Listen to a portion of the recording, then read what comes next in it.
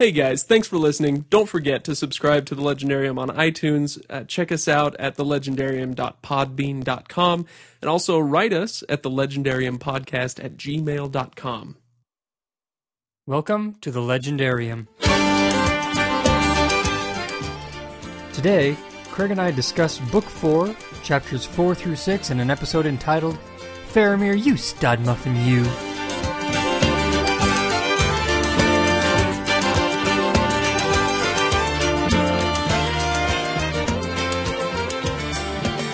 Hey everybody! Time to begin! Time to begin. It's that time again. You know, I gotta say, I do love this intro music that we do. I listened to this album on the way over here, and it's nice to have the reminder every once in a while that this isn't just 15 seconds of catchy tune. This is good stuff. It's a very long, full song. If you want to go check it out, go find Tsumi Sound System on Spotify. That's TSUUMI. Yep, Tsumi Sound System. They're fantastic. So, let's see. It's been what? 2 weeks? 3 weeks? 2 weeks? 2 weeks since we've been in studio. Gosh, it feels like so much longer than that.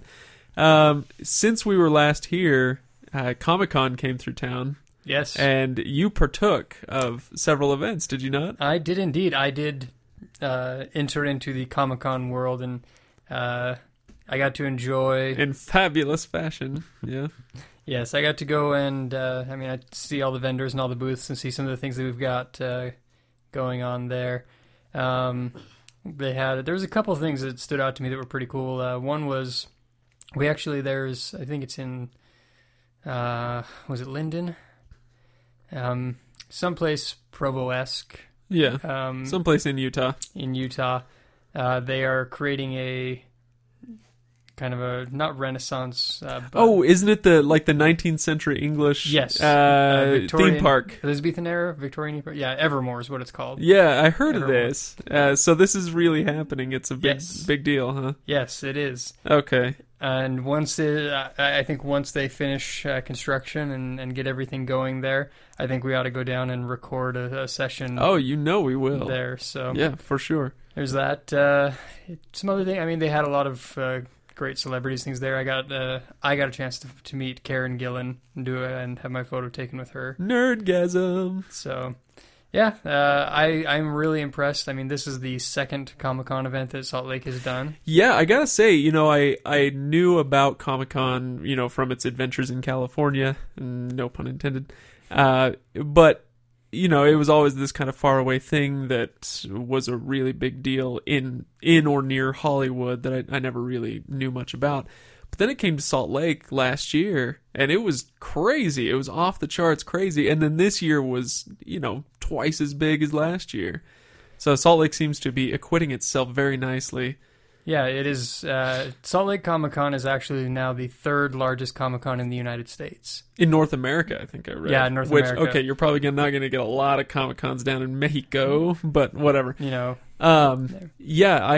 else was I was reading a chart that somebody posted on Facebook, and I think I actually put it on the Legendary Facebook page, but according to Facebook likes and interests that people list on their pages, Utah is easily, far and away, the number one nerdiest state in the union. Yeah, they were number 1 or 2 in 6 of the 12 categories. 12 categories, yeah. It was awesome. I was really proud, personally. Yeah.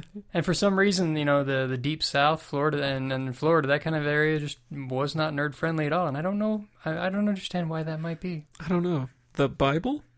I don't know. I don't know what it would be, but it made me feel like Utah was doing me proud there. Yeah. So if I ever end up back in the Northwest, I'll be a little bit sad because all the kids up there will be too cool for school. Well, you still have Emerald City Comic-Con up there, which is a pretty large one. I don't remember if that's the second or it's definitely in the top 5. You got a large one up there, so you can still nerd out up there. Fine, I'll do it. So the only thing that you and I did together at this particular FanX was the red carpet club experience, and I gotta say, I'm not sure how I felt about it. there were some good times had, I suppose, but seeing as we're both married men who don't drink, it made it difficult to really live it to its full,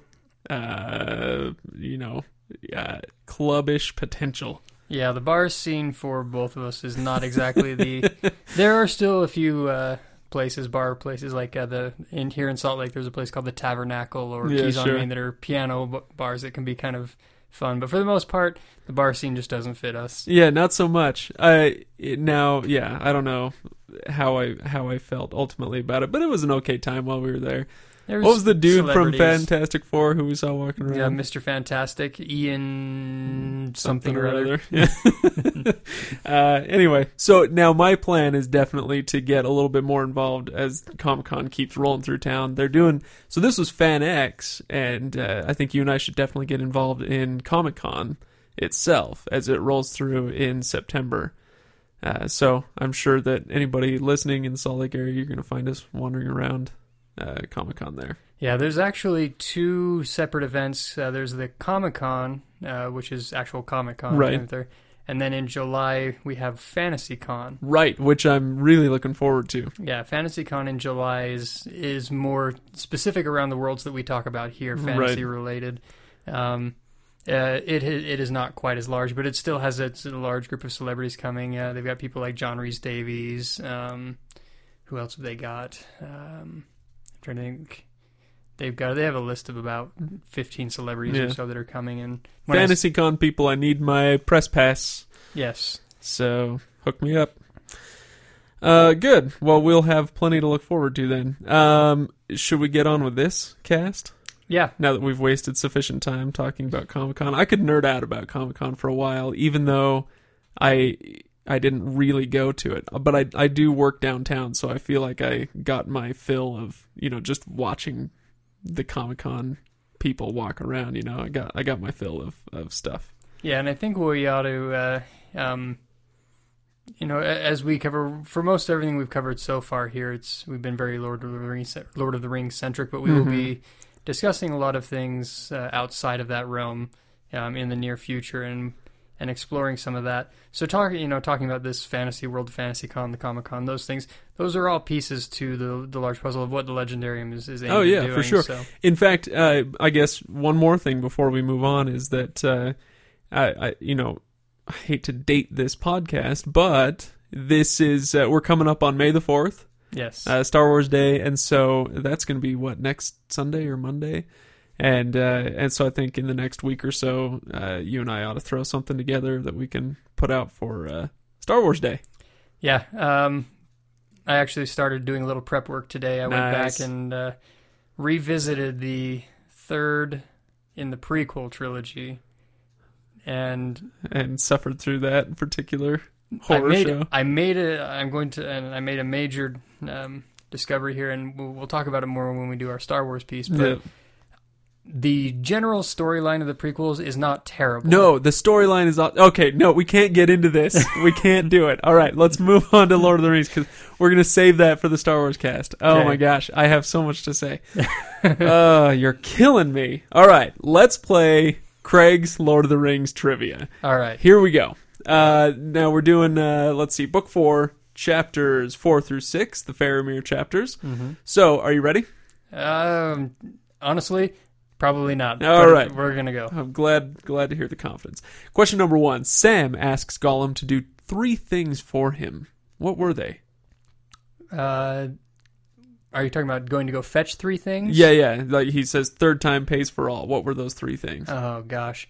Fetch... Was it wood?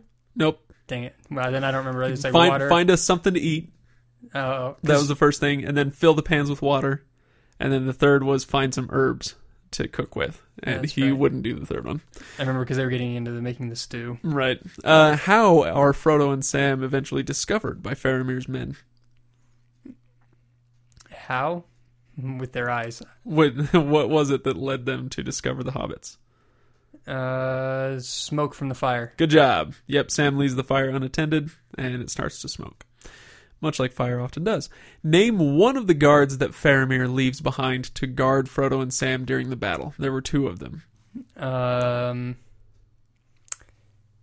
The only guard's name that I can think of that starts with an N, and I can't think of it. It's like Nordgren or something like that. There was Mablung and Damrod. I would have accepted either. Who were Faramir's men fighting during that battle?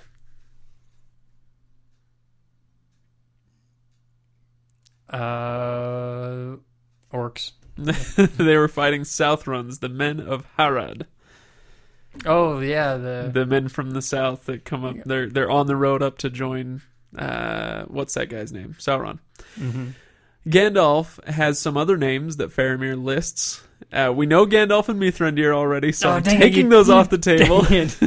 You took the one I could remember. Can you name any others? No, I remember he says his name is the Mithrandil for the elves, and then it's like something for the dwarves.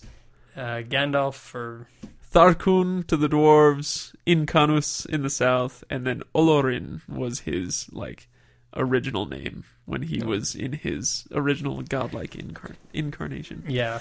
Okay, the window on the west refers to what? The view through the waterfall. Henneth Anun. Yes, I'll accept your answer. The window of the sunset, which they look out of when they get to that hiding place. Okay, Denethor, Faramir's father, is what number in the line of stewards? 12th. No, 15th? No, you're thinking of the right paragraph. He references the 12th steward, and then he says, my father being the... 17th. No. He says the 6th and 20th. The 6th and 20th. How did you... The 6th from when his family took over? No, the 26th. Total? The 26th steward in general. Yeah, tonight's not your night, man. I am Who struggling. reveals to Faramir the identity of Isildur's Bane? Sam. Yes. Faramir says that Frodo has an air of elves about him. Sam, in turn, says that Faramir reminds him of... wizards. Yes. How long does Faramir give Frodo leave to be in Gondor? 1 year... Is it a year and a day? A year and a day. At which time he has to return to Minas Tirith if he wants to stay there. Yes. Yeah, so you got a year and a day. You got wizards. You're keeping track. You got 5. Oh, well, that makes my job easier. Good. 5. 50%. Okay. Well, you want to go for broke on the bonus? Come on, give me the bonus. Let me. There's... Okay. Bonus question. Faramir tells us another name for Lothlorien. What was that name? It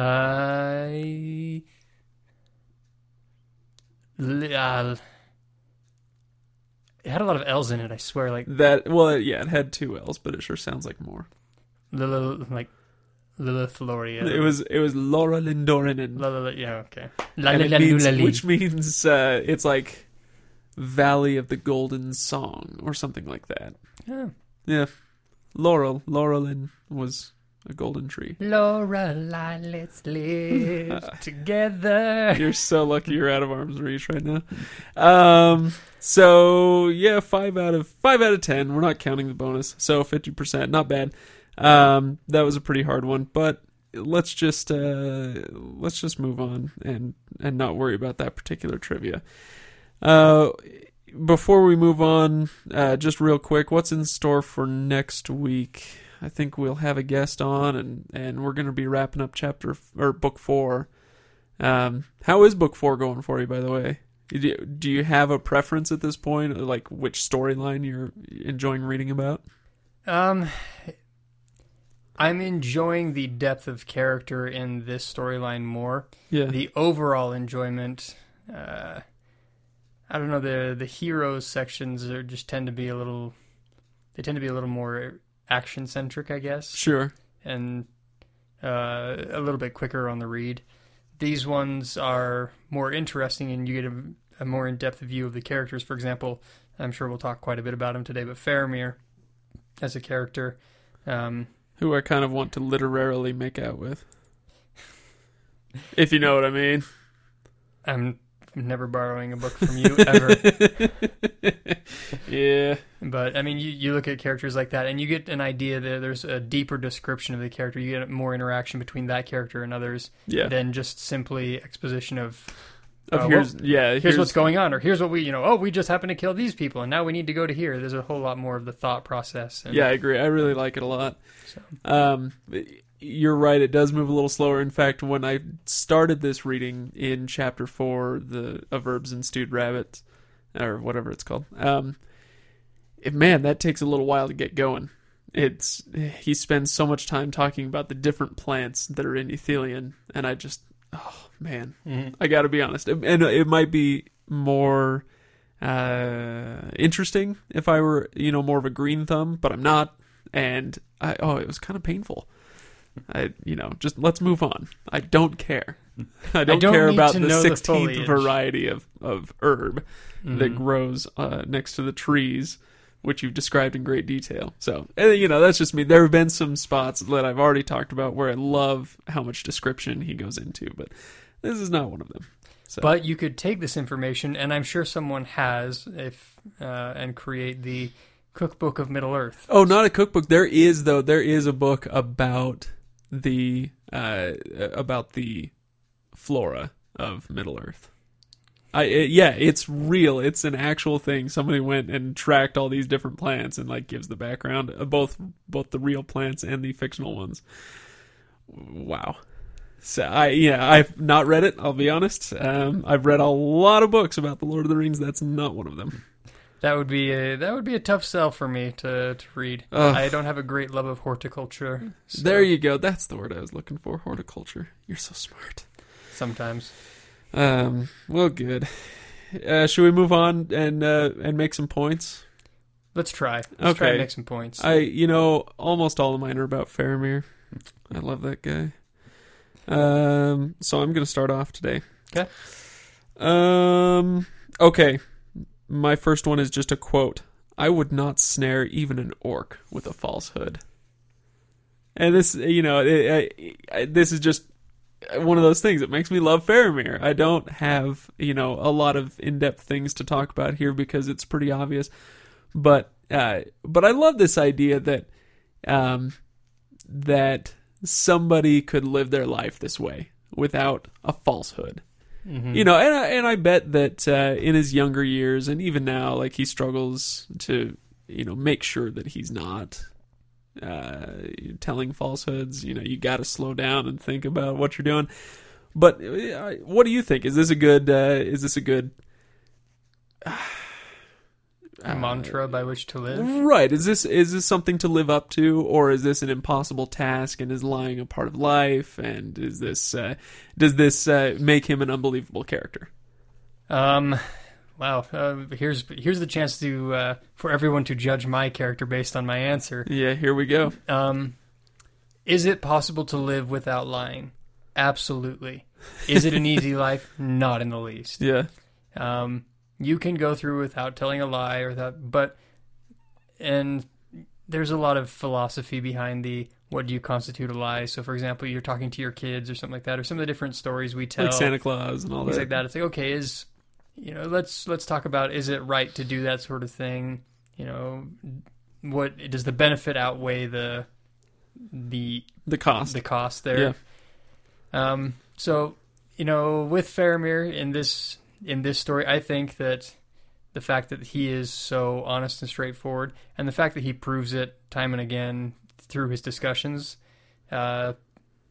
it's Frodo has to find someone like that in the story to be able to talk to for just a brief time. Yeah. Because up to this point, he's had Gandalf, who, even though Gandalf is wise and everything, he doesn't tell Frodo everything. No, he's very I hesitate to use the word manipulative, but he controls the situation through information. Yeah, right. He is the chess master of all these pawns he's moving around.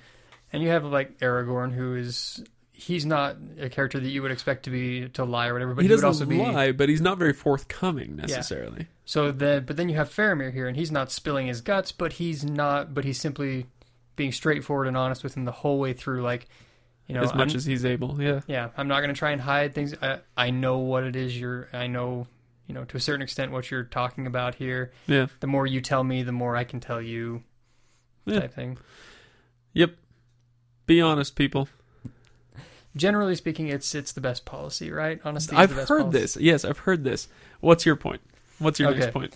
My thing is first, actually, and it really bothers me that I missed it during the trivia question, because I find it very interesting.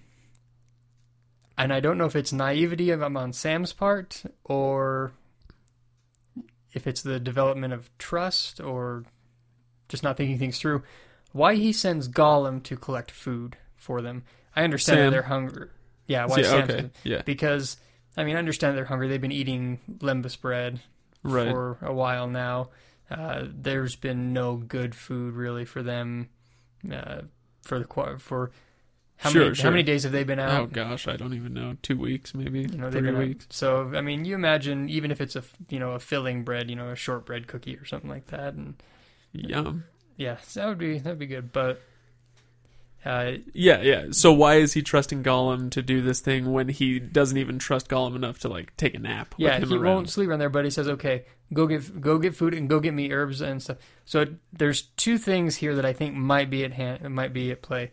One, like I said before, either Sam's kind of trusting a little bit, or he's just not thinking this through. Just saying, "Look, I just want you out of my sight. Go get us food. You seem to have some skill at that." He's at least acknowledging, that Gollum has enough skill to keep himself alive, so he could probably find food for us. Yeah. Or in addition to, Sam also has an extensive knowledge of the herbs and things like that. So he's not too concerned about Gollum poisoning them. Yeah.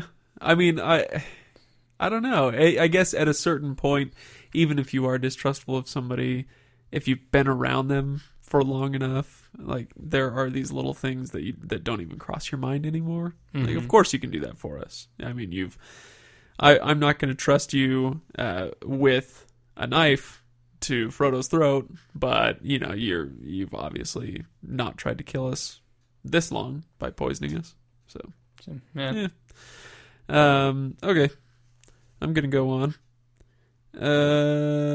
Okay, so do you remember in book two, they're heading into Lothlorien, and I think it was Haldir that says it, but they're blindfolding the Fellowship to go to enter Lothlorien, and Legolas and Gimli are bickering about it, and I can't remember if it's Haldir or if it's Aragorn, but somebody says that that in nothing is the evil of the enemy seen as clearly as in the discord of his enemies, mm-hmm. right?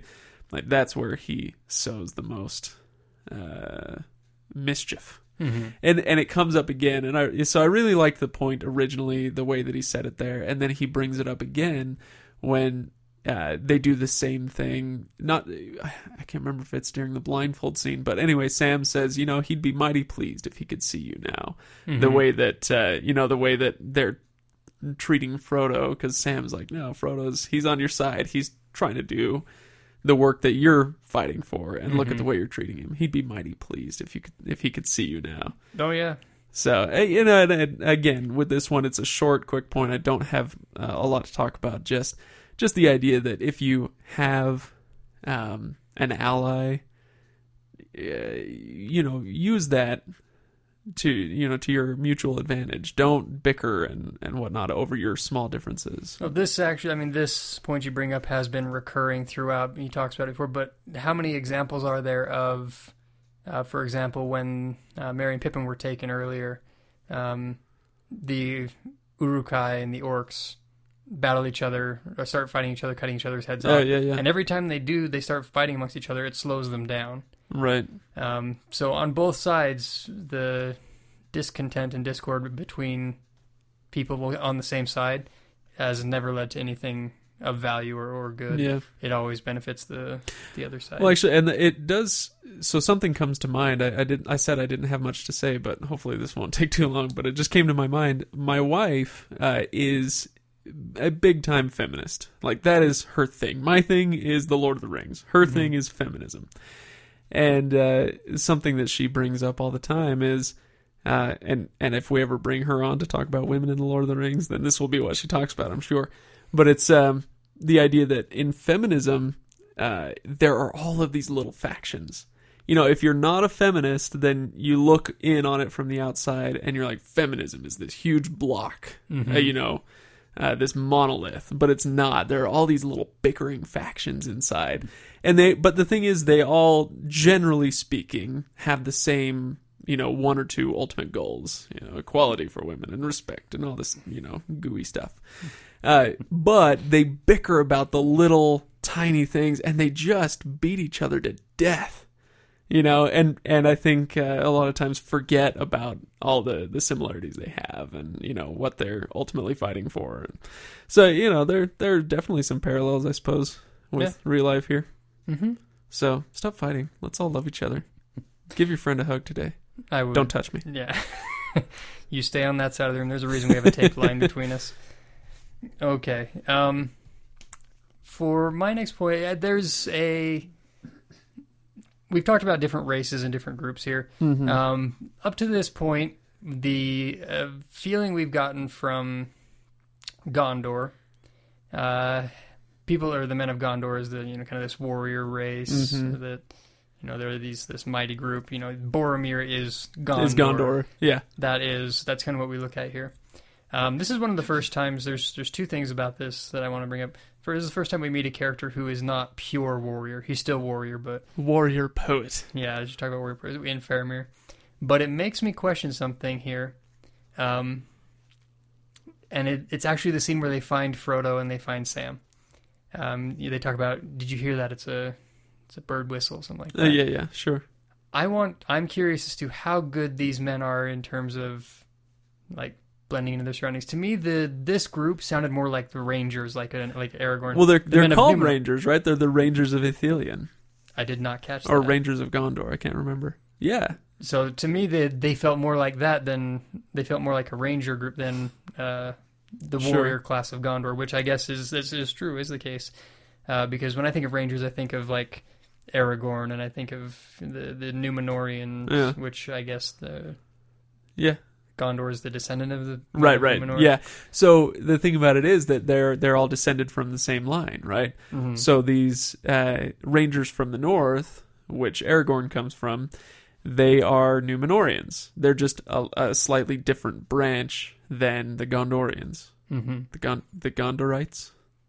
Gondorian, Gondorite, whatever. Men of Gondor. There you go. There's a reason they.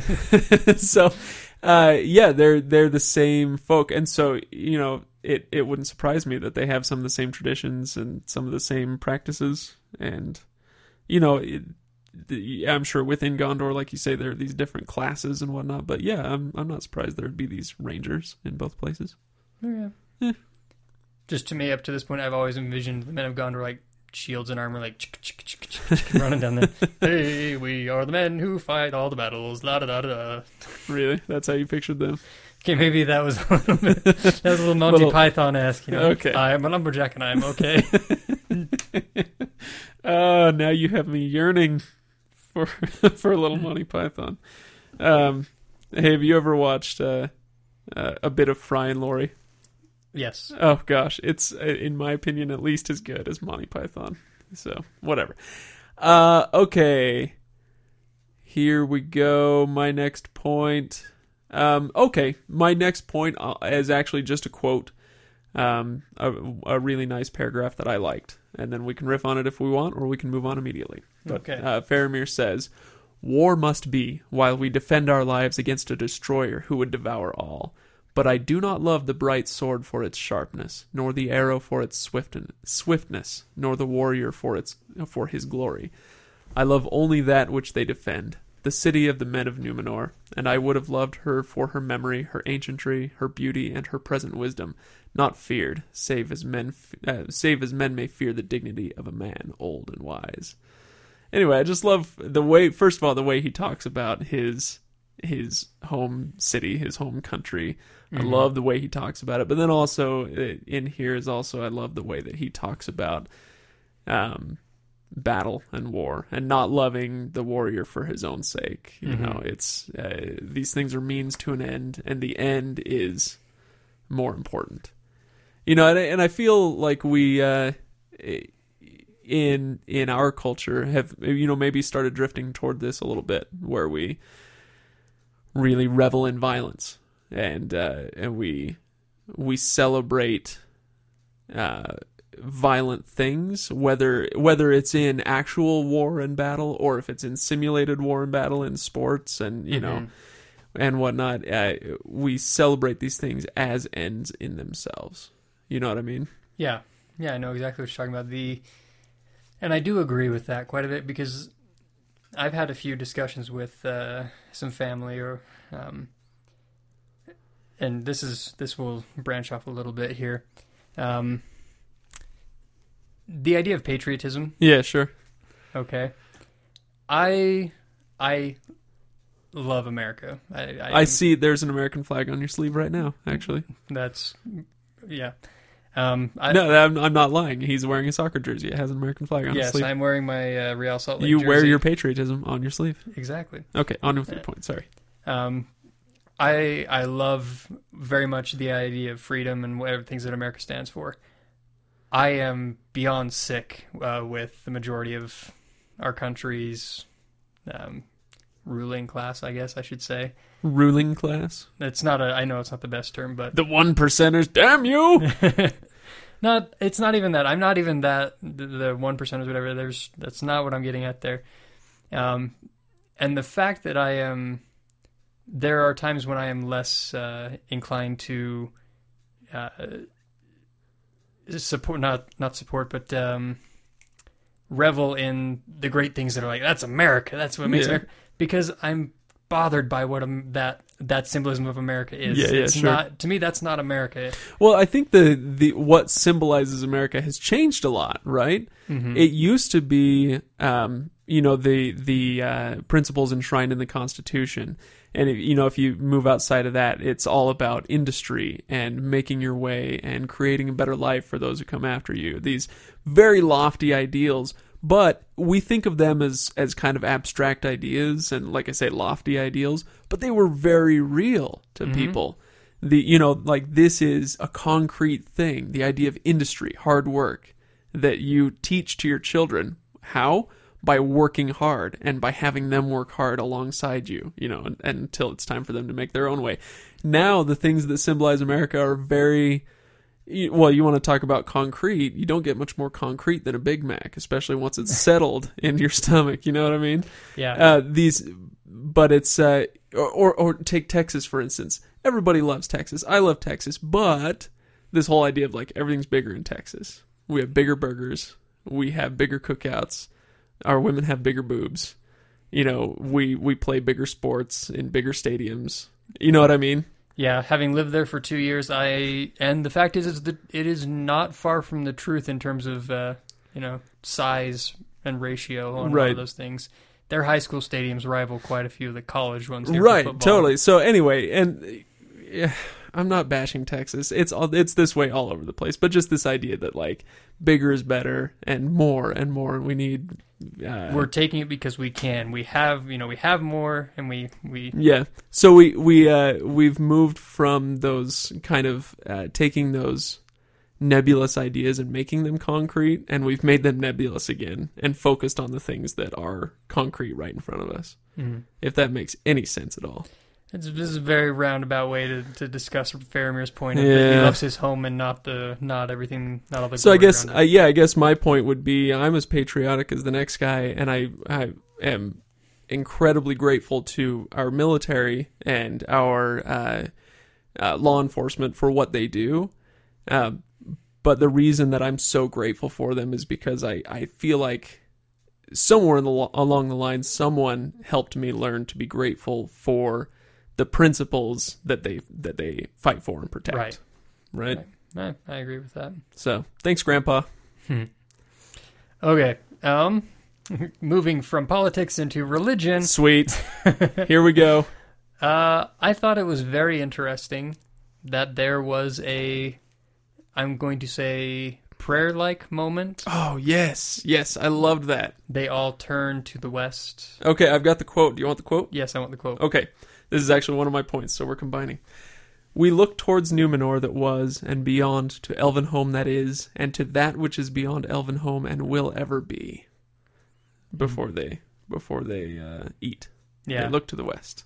I loved that moment because in the midst of all this chaos, in the midst of everything that's going on, the life that these men are leading as rangers and protecting their people and being leaders, they pause for a moment to look to something bigger than themselves or something, this.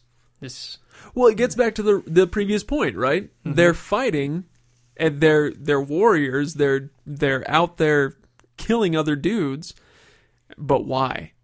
And this is what they do to help themselves remember, right? Mm-hmm. We're not fighting for the sake of fighting. Yeah, we're not. We're not notching in our helmets every time we kill someone because that's our point. Right. We're doing it because we have family back home. We're doing it because we love the group that because there's a god that we honor. Presumably, they're looking toward the west for some reason. Yeah.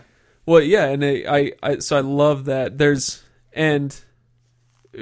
Getting away from that particular point, another reason that I loved this passage was because of the sense of age and mystery that it gives.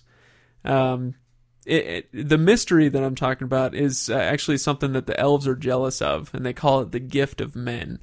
So he says, we look towards Numenor that was, and beyond, to Elvenhome that is, and to that which is beyond Elvenhome and will ever be. Mm-hmm. And unless you've read the Silmarillion, and I know you haven't, you probably don't know what he's talking about. No, I don't. But what he's talking about is, so Elvenhome is like this paradise where the elves, when they're sailing across the sea, that's where they're going to live, right? Mm-hmm. But in Elvenhome, that's where, when elves die, that's where they go.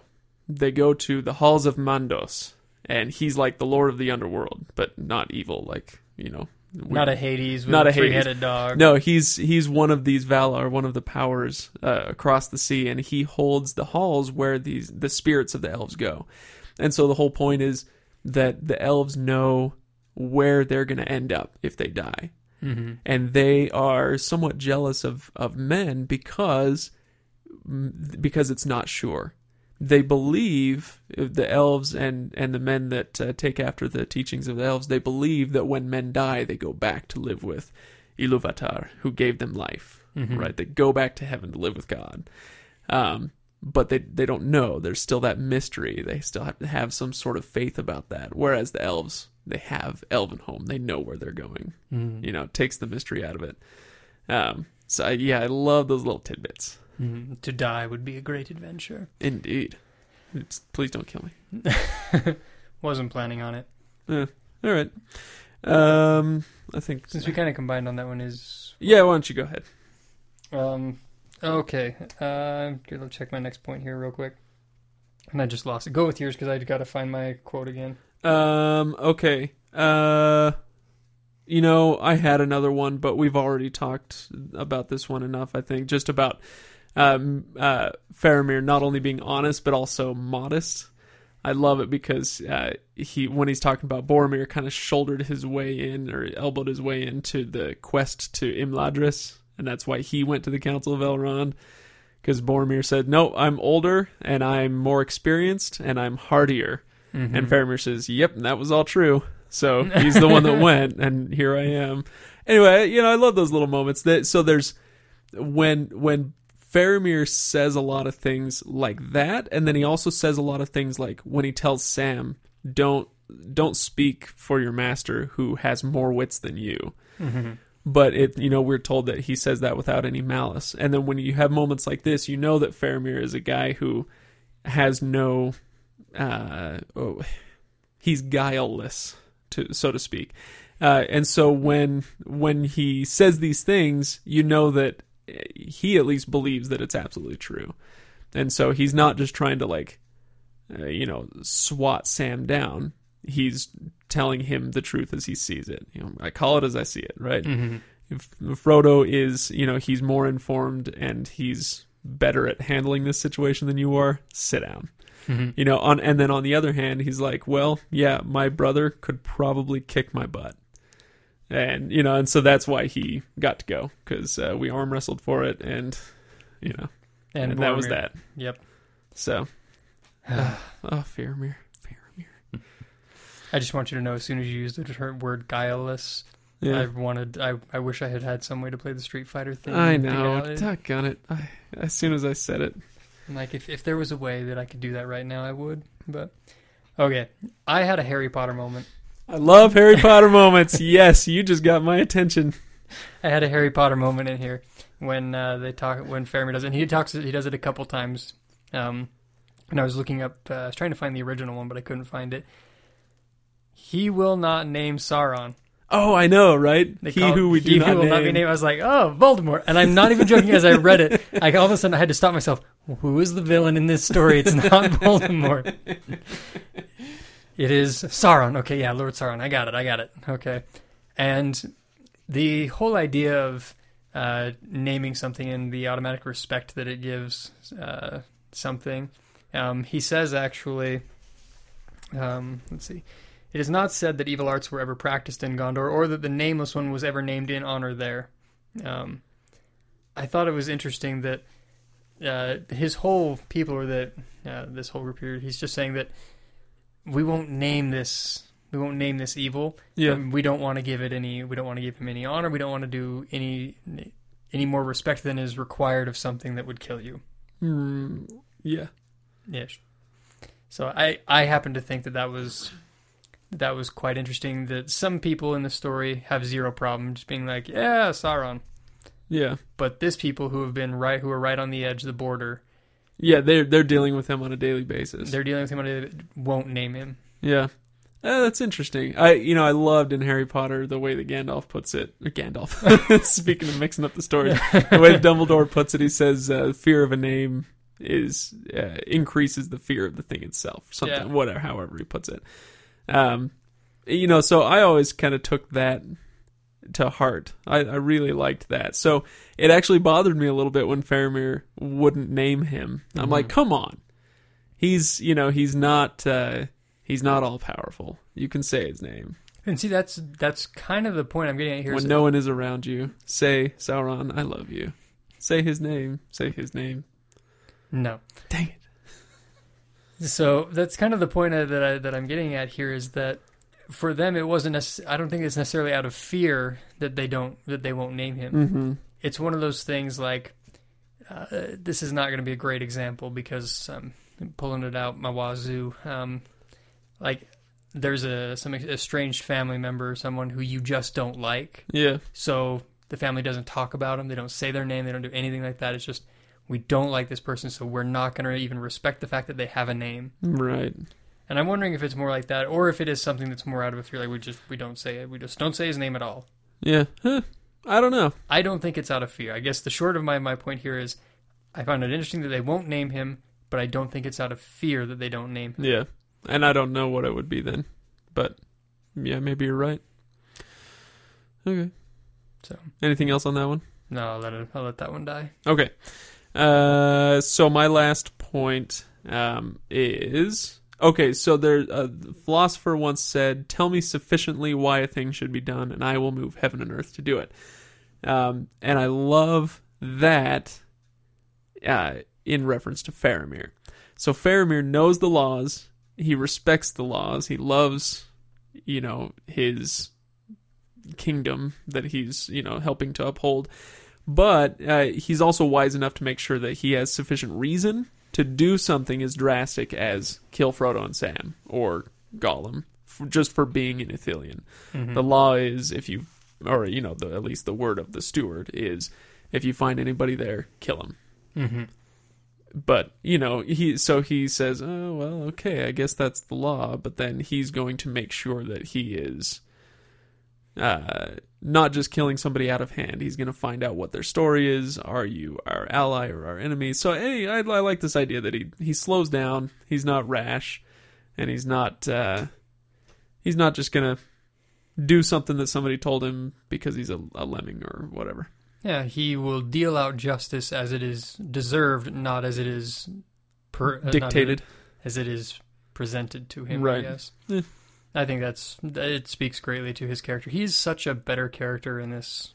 Yeah, so he is a better character in the book than in the movies. And in the movies, what they said was, we've just spent an entire first movie and most of this second movie trying to establish how evil this ring is and how easily and thoroughly it corrupts people's hearts, right?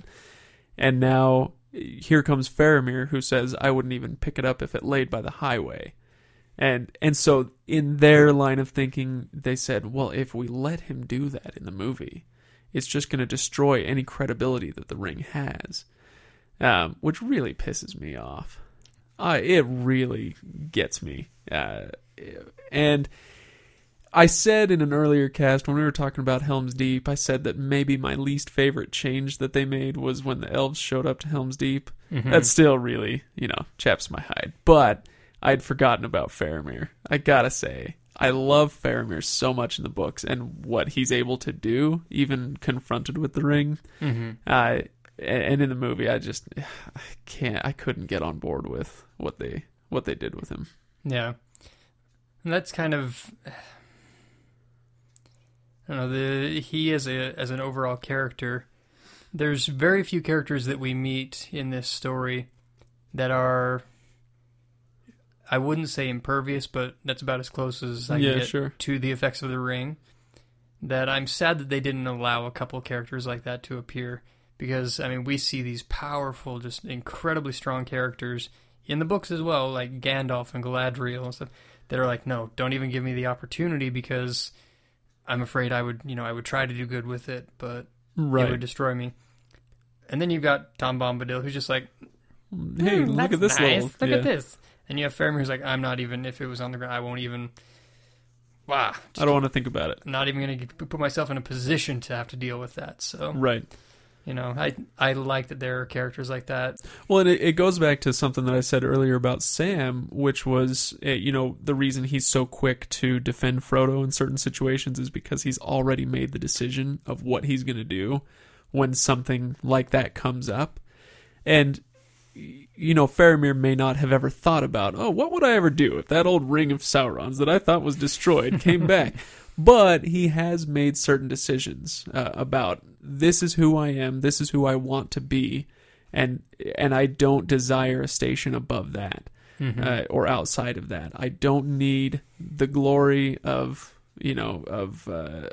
achievements. All I want is to fulfill my role as I've carved it out. Mm-hmm. And so he's made that decision before, and so now he's presented with the opportunity to go far and above what he ever thought was possible in his wildest dreams, and he's like, no, I'm good. I know what my life's purpose is. I've made that decision already. Mm-hmm. And so it's not that he can't see what the ring could do for him. It's not that the ring doesn't try to tempt him just like it does everyone else. He's just already made that decision and knows himself better than maybe others do. There you go. Mastery. Tom Bombadil. The idea of mastery. Faramir has mastered himself. He knows himself. Oh, I win the game. Yes. Congratulations. I don't have any prizes for you. Yeah, well. Let's talk for just a moment about this ever so sacred pool. Yes. I understand in general that the reasoning you're not supposed to be there is because it is a protected place where they can shelter themselves and no one's allowed to go in there. Just going in there is cause for death. And, without being bidden. So my question, and you touched a little bit on with Faramir, if that is such a staunch law, why did they why didn't they just shoot Gollum? Well, it's like, I suppose, a cop who sees somebody doing something that is against the law is not within his rights to simply shoot someone or throw them in jail for life, right? That person has to be brought before the proper authority who can pass down judgment and decide what to do when that law is broken, right? So Mablung and whoever else is with him, they see Gollum in the water. All right, the law's been broken. Here's this guy. we need to go get the judge, Faramir, to ultimately say, here's what you're going to do. Okay, I get what you're saying there, because originally my thought was like, well, but the law is established there, and they do have the right to, because they've been told, shoot on sight. Yeah. So I find it, bringing up the whole idea of let's go get the judge of Faramir, that does calm it a little bit. But it also brings up that I find interesting the judgment that Faramir passes, and the value that he puts, and this is a lost bit of society that I would wish would come back, but it will not, sadly. We can only live duels in the streets. No, but I did recently read about Andrew Jackson and some of the duels he had. That man was a psycho. No, the idea that a man can be held at his word. Because there's no magic, there's nothing, no spies following him. He simply says, Frodo, do you take this Gollum? Yeah, do you believe him? Is that a good enough oath for you? Yeah. So, and everything is based on, Frodo has established his trust with Faramir, and his word is good enough to even cover for Gollum, and Gollum's word is good enough to Frodo. It's a lost thing in our society. The idea that I can walk up to someone and promise something with a handshake, and that it stands, and that you can believe beyond any shadow of a doubt that that's going to happen. Yeah. No, I agree. I really wish that would be the case. I actually, last year, I did some work for a guy. He was a small business owner who I did a little work for. I only lasted a few months, and then we parted ways. But in that time, I did enough work that I merited X number of dollars, and he didn't pay me a dime. Mm-hmm. Despite our verbal agreement and even written contracts, he totally backed out, went out on his word. And nothing drives me crazier. I mean, outside of the fact that I'm out money, that's money that I was counting on, that I worked for. Really outside of that, there's just the sense of betrayal that you get when somebody gives you their word. And even in this case, signs a contract with their name, so you're swearing on your name. And you go back on it. Oh, yeah, I'm with you. And that's not to say that I'm perfect at it. I know that, that I'm not the best at living up to my word all the time. But shoot, we could try better. Yeah, this is something that there's no way to implement this into society again, except for on the personal level. Mm-hmm. You can only, as an individual, you have to say to yourself, I will be true to my word, and if people if we could get everyone doing that, it would be great. But any attorneys listening to this podcast would probably say no. Well, that's the thing, is that when we tried to institutionalize this practice, that's what gives rise to so many lawsuits. That's why we have contract law, is because we tried to institutionalize this cultural practice of keeping your word. Mm-hmm. And so we make laws around it. Yeah, if you sign your name on this sort of document, then that's binding. Now we have people trying to, get out of that, and they feel like they have a moral excuse to do so because they have a lawyer who can find some loophole, in the language that says, oh yeah, you didn't really give your word there. Yeah, this was too ambiguous. How could we possibly understand what you meant by this? Because I was there in the meeting. Yeah, we exactly. shook hands. We knew what. Yeah. Yeah, man, you really get my blood boiling here. Yeah, this is why Faramir is such a great character, because he embodies these things, a lot of these things that we have lost in our society that were just great things. Yeah. Honesty, lack of guile, modesty, wisdom in judgment. There is quite a bit of lacking in that, as nowadays as well, because everything is so quick and so instant. We don't take the time necessarily to think through things very well, because it's just so much more convenient to get it now. Yeah. So. Yeah. Remember when Gandalf said, "Do not be too eager to deal out death and judgment"? Yes. Well, now we have the ideal of that, I suppose. Mm-hmm. I did find it interesting. This is just a little side point, that Gandalf is kind of Frodo's conscience. Right? He's like he's on his right shoulder, kind of whispering in Frodo's ear all the time. Frodo, I want you to kill Gollum. He's really only a gangrel creature. Well, good. So who would the bad guy be then? Who would be his devil on his other shoulder? I don't know. Ted Sandyman. What? The miller's son from back in the Shire. Oh. Fatty Bulger. Fatty Bulger. Wow, blast from the past. So I'm good. I think I've brought up everything that I really wanted to. David Wenham, thank you so much for portraying Faramir wonderfully. I'm sorry that they wrote you in a way that I find so distasteful. But I really like David Wenham. I thought he did great. You do a good job at a stubble beard. Oh, yeah. He's quite rakish in his charm, isn't he? Good. Anything else we want to go over? No, I'm good. I told you last time I've got a man crush on Faramir. It knows no bounds. Probably some bounds, but minimal. Only those of geography and reality. Got it. All right. Well, let's move on and head to Cirith Ungol. Pass of the Spider. So we're going to finish up book 4 in one of my favorite passages.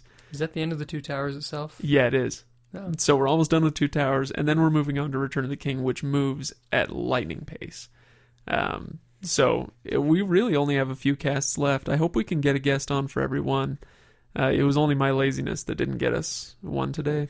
Oh. So scheduling gets a bit tough sometimes. If you'd like to be a guest on the Legendarium for this or any other work, yeah, if you have an interest in something else or you'd like us to cover something else, let us know. The Legendarium podcast at gmail.com. Yes. Also on Facebook at The Legendarium. Yep. Reach out to us, let us know what you'd like us to do, and say, hey, I have an appreciation of this thing, and I'd like to have a chance at beating Ryan senseless in trivia, because it sounds like it's not a hard thing to do the last few weeks. And even if it's been a long time since we've done Lord of the Rings and you're listening to this 3 years later and we haven't done a cast in 6 months, write us anyway so that we have an excuse to get back behind this microphone. Exactly. All right, let's sign off, and I will see you again in 1 week. Sign off. Hey guys, thanks for listening. Don't forget to subscribe to The Legendarium on iTunes. Check us out at thelegendarium.podbean.com. And also write us at thelegendariumpodcast@gmail.com.